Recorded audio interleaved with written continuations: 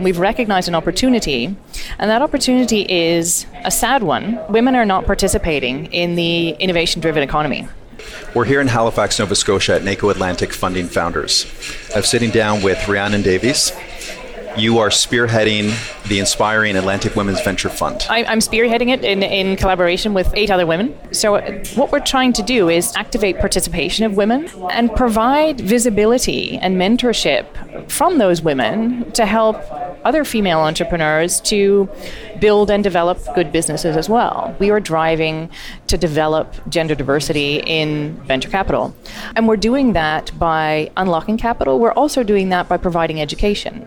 What can we do as an organization to help enable your mission and to help your fund achieve its fullest potential? Bringing people together that have the same perspectives, that have capital, that have the capacity and the interest in driving this ecosystem and in doing it in a good way. NACO is doing excellent work also in your education stream and ensuring that people have the confidence, have the comfort, and are making the right choices. And you are using those tools, that network and that education process to help to unlock capital. There's a number of very exciting synergies between the Atlantic Women's Venture Fund and NACO. You have some very, very impressive individuals behind the establishment of this fund. We come from very diverse backgrounds, but we have all been very successful in the businesses that we have run and are running. We've generated billions of dollars of revenue in the companies that we've built and developed, and we've been through IPOs, we've been through acquisitions,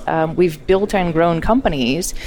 And that capability is what we will lend to the portfolio companies that we will help to grow in this environment as well. And so, raising fund for an initiative that has an economic focus, but can be perceived as being philanthropic. How do you get over that hurdle, especially given that the fund is in its infancy because of the structural barriers? A lot of it is about keeping a very consistent message, but tailoring that message effectively to the audience. If I'm having a conversation with a potential private investor, I'm going to talk about the impact that they can make, and I'm going to talk about the return that they can achieve. And if I'm talking to the province, I am going to focus very much more on how we're going to build and develop companies here and what the export potential is of what we're doing.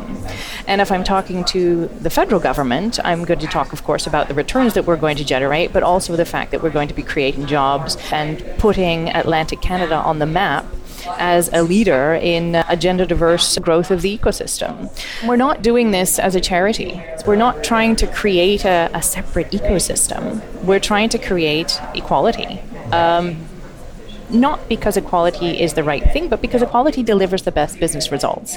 And having diverse minds around a table will ensure that you are coming to the best business decisions, enabling you to grow your business effectively.